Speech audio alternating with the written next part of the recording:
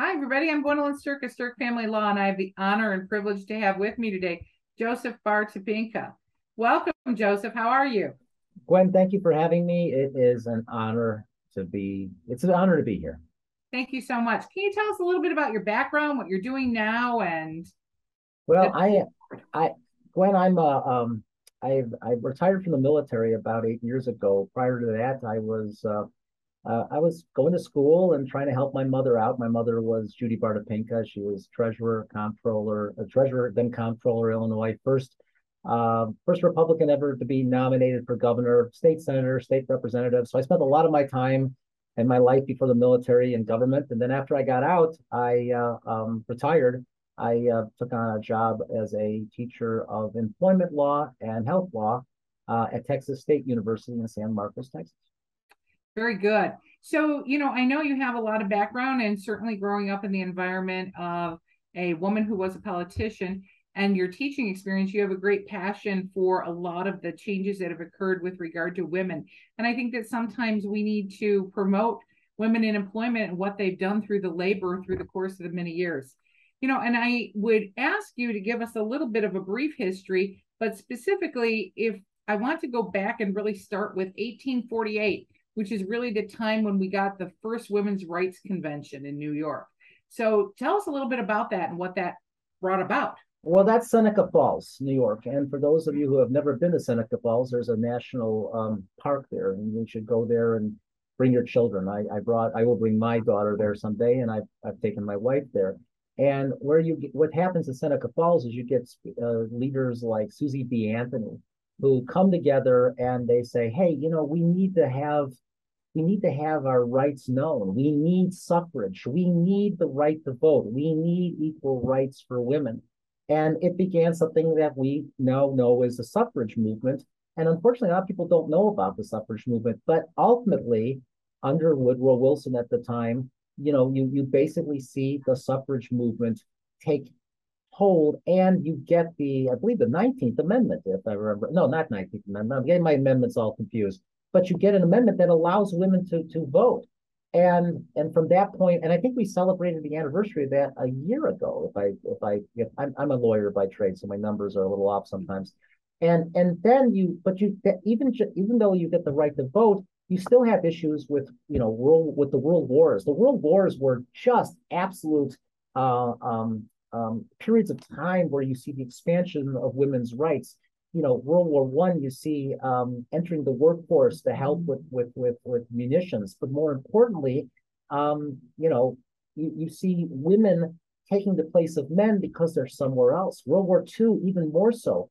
You have the concept of Rosie the Riveter in World War Two, where who's building the B-24s and the B-25s and the B-17s? It's the women, Right. and they're building them in plants all around the Chicagoland area, believe it or not. That's why you get Ford City, the mall, and there were torpedo plants in Forest Park, and Western Electric was making radios for the soldiers. You can't believe what was happening in the Chicagoland area in terms of the war fighting production.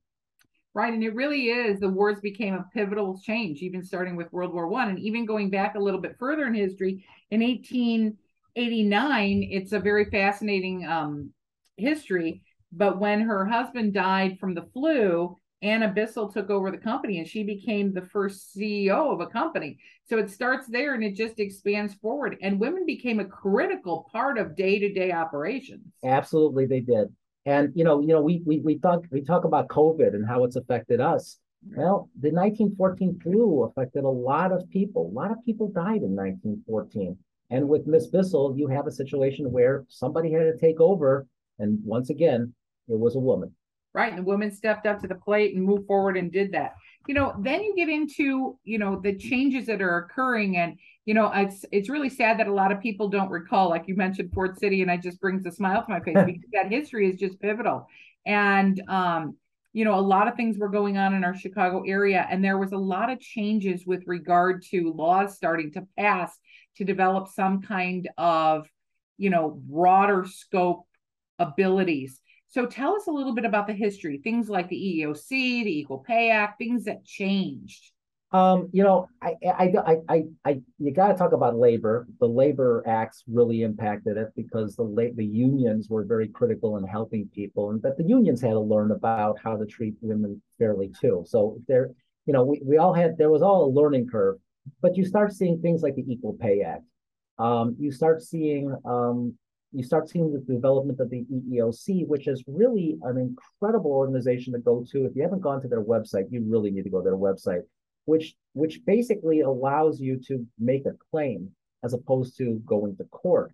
But it also puts out a tremendous amount of guidance. And so you got that. But I will tell you that I think the Equal Pay Act, that is one of the biggies. Because and there's still problems out there.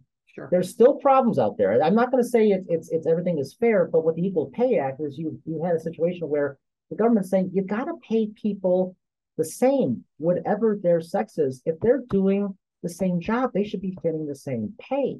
You cannot discriminate against them because of their sex. Right. Absolutely critical.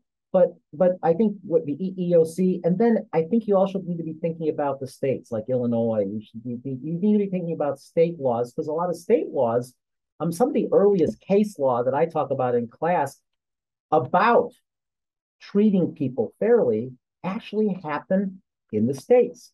There's a case out of Washington State that escapes I always talk about it, but I forget the name. And in Washington State in the 1800s, they were working on women's rights to be treated fairly before there was ever an Equal Pay Act at the federal level. So states were very critical in producing, I think, generating the ideas that made change at the federal level. Right. And those wars brought about the change. And I know that I've heard relatives talk about, look, they had no choice. The women had to go to work. They needed to have that facility. They needed to support their country, and they wanted to support the country in a way. And I think it really was a change in environment. We saw a lot of that slip away after the war, but at least there was a momentum at that point, because I think that there was some statistics, after the war, 1 of 3 women worked, and then it became 3 of 5 women working. And then, at this point, I think there's over 71.1 million women working. Do you think that we have now gotten to the point where at least we've seen a societal shift to accept it? I hope so. Right. I can never really, I can't, as I tell my students all the time, I can't tell what people are thinking in their mind. All right. I can't tell if they're discriminating or they want to discriminate in their mind. I can only tell that I think things have improved. I think when we, like, for example, my late grandmother, Lillian Mary Barr, who was my mother's mother, she was in that environment in World War II where my grandfather was overseas. Right. She had to bring money home. She had a baby. My mother was a war baby, and she started her own business because she was in that environment where she had to innovate. And I think the Rosie Riveter concept, women working, it gave women an opportunity to see things in a different way, and then as a result, innovate and change their mindset. To answer your question, I'm not sure we're ever going to be perfect. I think there's always going to be a fight. And I think, as my late mother would always say, you fight the good fight because it's the right thing to do. Right. And sometimes, you have to view it that perspective. And I know that, even you talk about President Wilson's wife and how she had to become active. Tell us a little bit about that and women in politics as you saw that evolution. Well, most people don't know about President Wilson. Most people don't, it's funny, most people don't think about World War I and how important of a war it was in setting the geopolitical system that we have today. Sure, but when the war was done, President Wilson was very much part of the peace negotiations. I'm Czech American, so as a result of President Wilson, Czechoslovakia was born.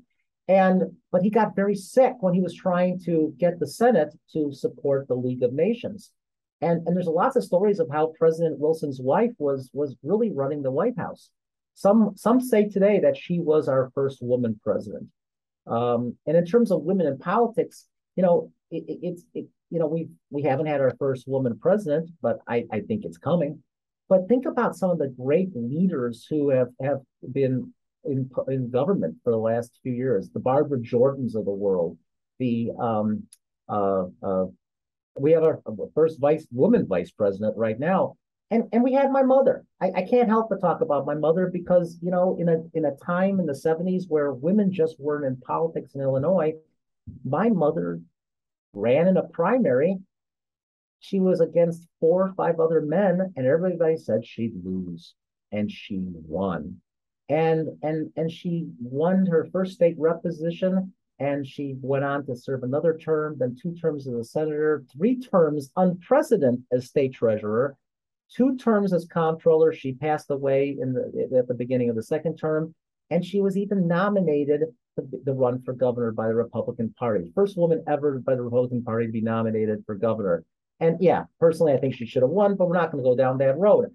Point is, though, you see people like my mother and others who have set the tone. And if those of you who are listening to me now, if you're a woman or a man for that matter, if you want changes, you got to get engaged. You must be engaged. You think these laws that we've talked about quickly, do you think they happened overnight? You think suffrage happened overnight? No, it didn't happen overnight. It took time and it took engagement. You've got to be engaged. You've got to push. You've got to work hard, and you got to know how the system works because you got to work the system, as my mother used to say. You got to work the system. Well, I have to tell us a quick little story about a judge who is in Cook County. I'm not going to mention her name, but I sure have a lot of respect going forward when you hear the stories of how the women who practiced when they were out of law school in the 60s and 70s and really being put down and told they had to stand up or they couldn't wear pants, like crazy stories, right? And then you think about all the women who are involved now, and we have to keep those stories alive to understand the evolution of where we came from and why we hold up this equality notion as important, that women and men, that we're equal, and we have to be able to move forward in a way that's positive and have respect in the community and for each other. And I think that really is the thrust of it. Wouldn't you agree that it really goes back? I would agree. And frankly, I think we should be talking about this in our civics classes and in school. We should be talking about their stories throughout our children's education. They need to know this stuff. I think it's critical that they understand that nothing comes easy. Right. Nothing comes easy, and you have to learn from those that have come before you in order to keep it going and keep the movement going forward.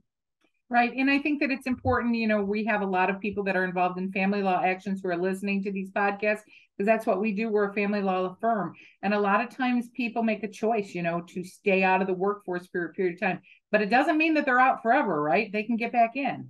Absolutely, Gwen, absolutely. And by the way, if most people don't know, when my parents got divorced, and it was very tough for my mother. And as a result of that divorce, my mother was actually a leader in no-fault divorce legislation in the state of Illinois, because it was so difficult. And I salute people like you who help family members go through these times, these family issues. But I will tell you, there was a time where things were even more challenging. Sure. And it was rough for your mom to move forward, but yet she was able to prove herself, get elected into office. Absolutely. Move forward. And she did that as a single parent. Yes, she did. And as the other part of this, I want to give a message to everybody. If you're listening today and you're listening about, why are we talking about women? Why are we talking about equality? What are we going to learn from this and take from it for our family law cases? And the answer is that the world is yours to take. You just have to figure out what you're going to do. You have to persevere in what you're going to do. And women have and can continue to make improvements. I agree.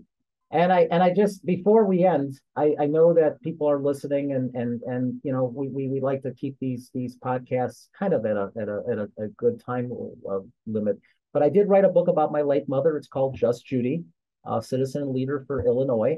It's a great book about civics. It's great for young people. I designed it basically for teachers and parents to teach about leadership and about civics and about a lady's fight through the glass ceilings of Illinois government and politics.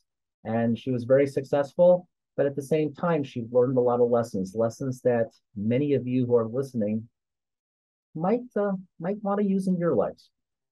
Right. And the world is an open place, and we want to keep it that way and promote it. So thanks for listening today, everybody. And I hope that you know, Joseph, you can continue to make these changes and share these civic information. And I think that it's interesting that you use the word civics, because it really doesn't have to be. This isn't about politics.